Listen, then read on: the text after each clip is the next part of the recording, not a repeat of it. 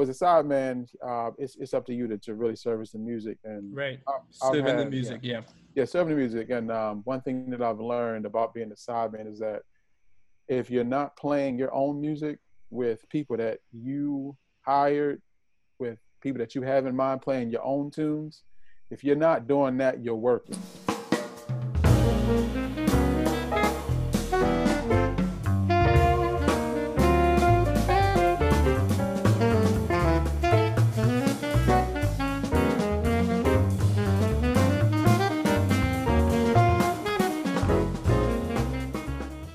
Here's the key. Know who you want to play with. Yeah. Learn their music. Yeah. Get in touch with them through their website or their manager. Send them a recording of you playing their music. That is the ultimate resume, or that's the ultimate job interview application, period. Yeah. Boom, you're going to get the call. If you're playing somebody's music and you send it to that manager, you send it to them, you're going to get the call for the gig. I truly believe that. Wow, that's some good advice. Now you mentioned the hyper connectivity that we have with the internet and social media, and how people could just anybody really could see your work, and you taking pride in that and make sure that you're representing yourself well in everything that you do. How does that play now into being a sideman? You know, just I guess the idea of visibility. Do you think that plays a part now, or is it sort of the more traditional way of word of mouth getting the gigs? You know. Yeah, I feel like I'm not that great. I go through spurts, man. Like, once the pandemic first started, I was putting videos out a lot, but then I kind of fell off for a little while. It takes, I'm trying to get better with it. But I told myself, I was like, look, man, you're either going to adapt to the times or become extinct. I was like, you're going to be adapt or become extinct. I just kept saying it to myself over again. I said, man, I'm not the best with this social media thing, but I need to learn how to adapt to this, try to figure this out, because this is a visibility. Right. This is the new visibility. You know what I mean? If somebody's looking for a saxophone player, they're like, I just checked out Tim.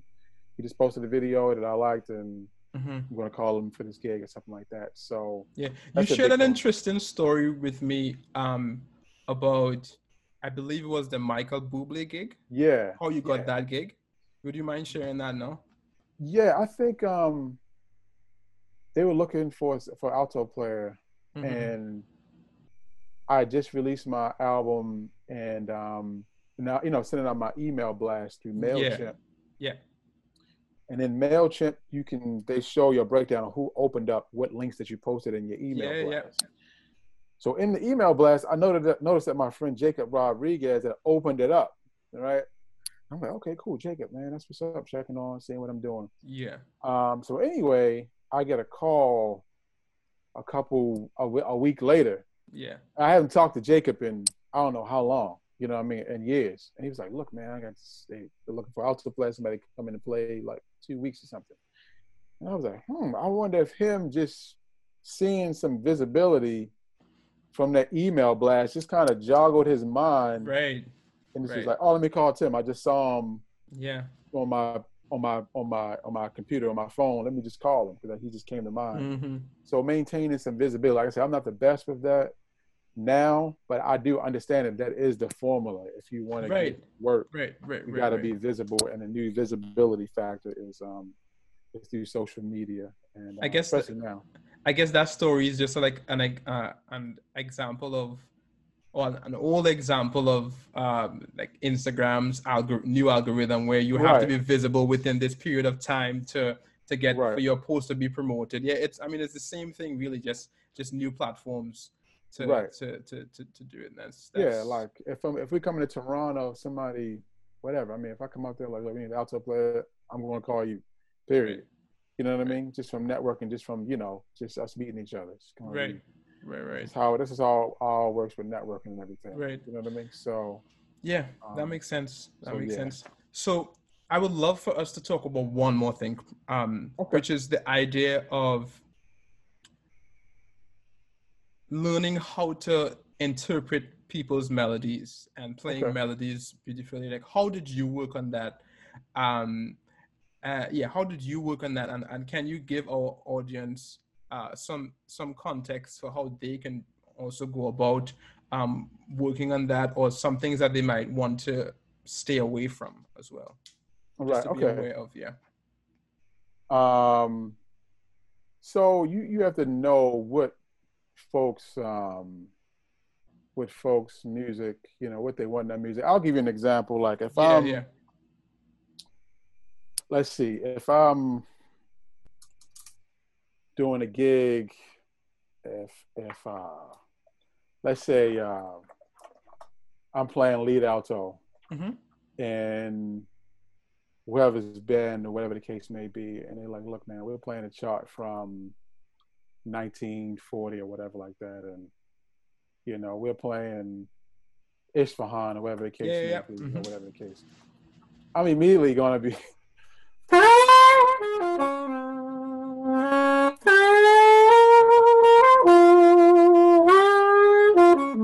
I'm immediately gonna go into my Johnny Hodges Yeah. voice. Yep. Yep. Mm-hmm. But if I'm on a gig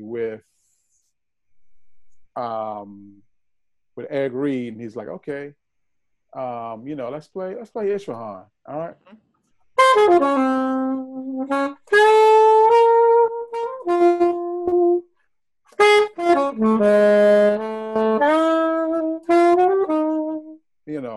I would play the melody just a little more straighter, Yeah. just in that context. You know what I mean? Mm-hmm. He said, all right, man, here you go. Time to do a gig with um, whoever, Herbie, man. We're gonna play Eye of the Hurricane.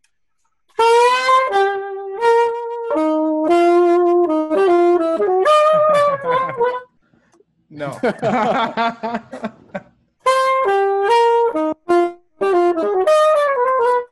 you know, just the different things like that. You know what I mean? Just Yeah. understanding the different stylistic changes. Um, who are you playing for? You know what I mean? Mm-hmm. If you're playing a blues and you have Mulgrew comping behind you, Yeah. or let's say playing a blues and I'm playing with um, Orrin Evans or something like that, and I Yeah. know he's going to be comping a little more freely, so I might be,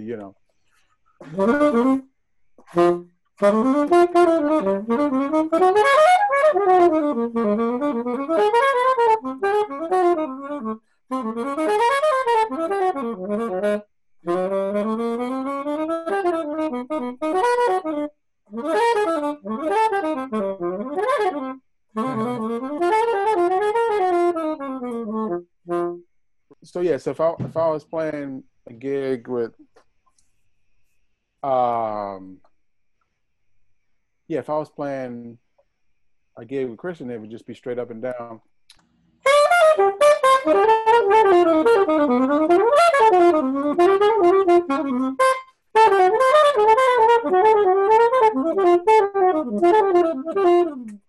Something like that, just And straight you're down the referring pipe. to the swing feel?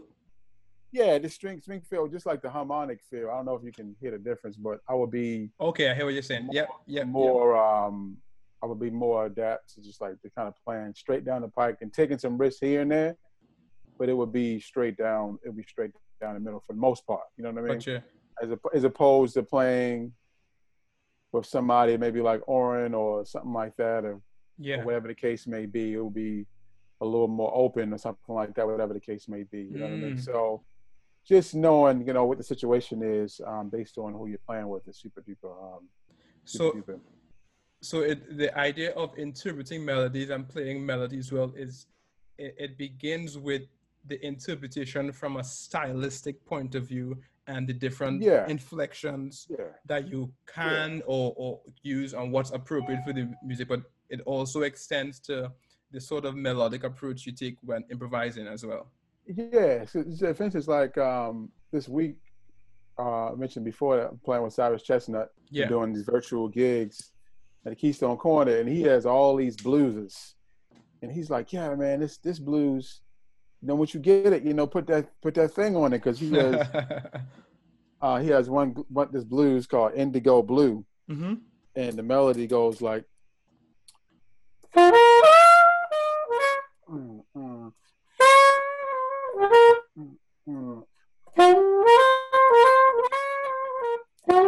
That's the melody. Yeah. He was like, no, man. He's like, you got to put that, that you got to put that thing on it, that soul thing on it. Put Yeah. as soon as he just says, as soon as you just start doing like this and bouncing up and down, and just so you got to, put something on it. I'm like, okay, now I know what he wants. He just wants to Yeah.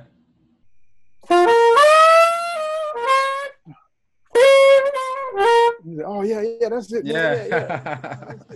That's it. Yeah. Put that thing on it. So I'm thinking about like Stanley Turrentine. You know what I mean? I'm thinking about Stanley Turrentine. I'm like thinking about like soul tenor cats like that.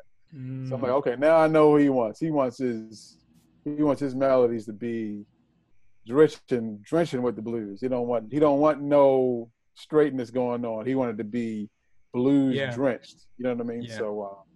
So great band leaders, they'll let you know what they want. You know what I mean? And if they don't, they're going to mention it to you one time. And if they have to keep mentioning it to you, man, 9 times in they probably won't call you again. Right. Man, that's so good.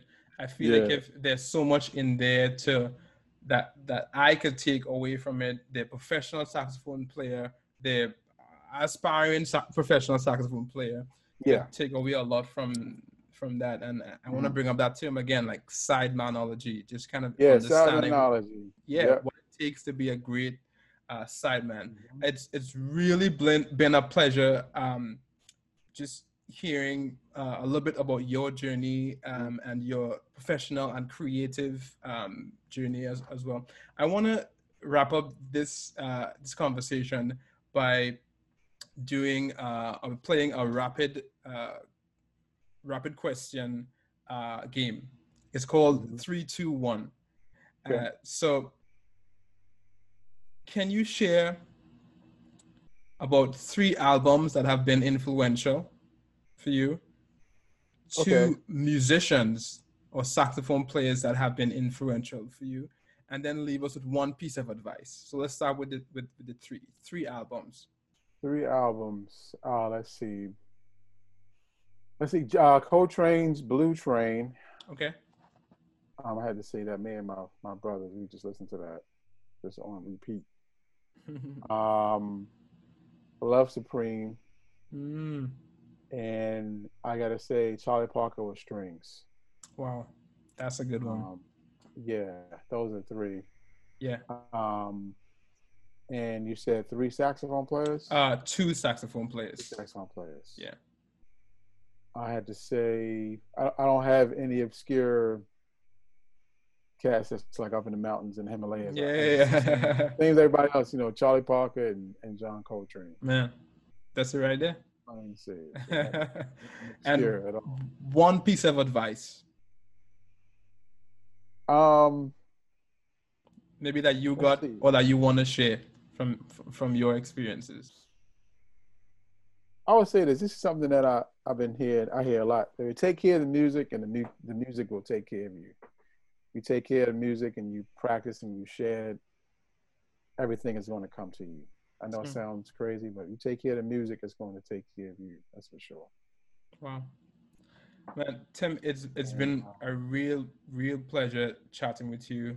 And I could go on. I know you could probably keep sharing from so many different experiences as a sideman, as a writer, as a composer, as an in-demand saxophone player in the US and all around the world, really. Man, keep doing what you're doing. You've been a huge inspiration to me and everybody that's in my circles that I talk about. Like, you've been a hero to all of us with your music, and it's been a pleasure chatting with you. If you want to connect with Tim directly, his website is timgreenmusic.com. He has a YouTube page also, and he's on Instagram. What's your Instagram, Tim? Tim Green Music. Tim Green Music, right? Everything is Tim Green Music. Yeah. Tim Green Music across all platforms. So keep up with Tim. Check out his records. And thank you for listening. I hope this conversation was both inspirational and it empowers you to keep taking ground in your own creative and professional journey. All right. I'll catch you guys on the next episode. Thanks, Jesse. Thank you, Tim.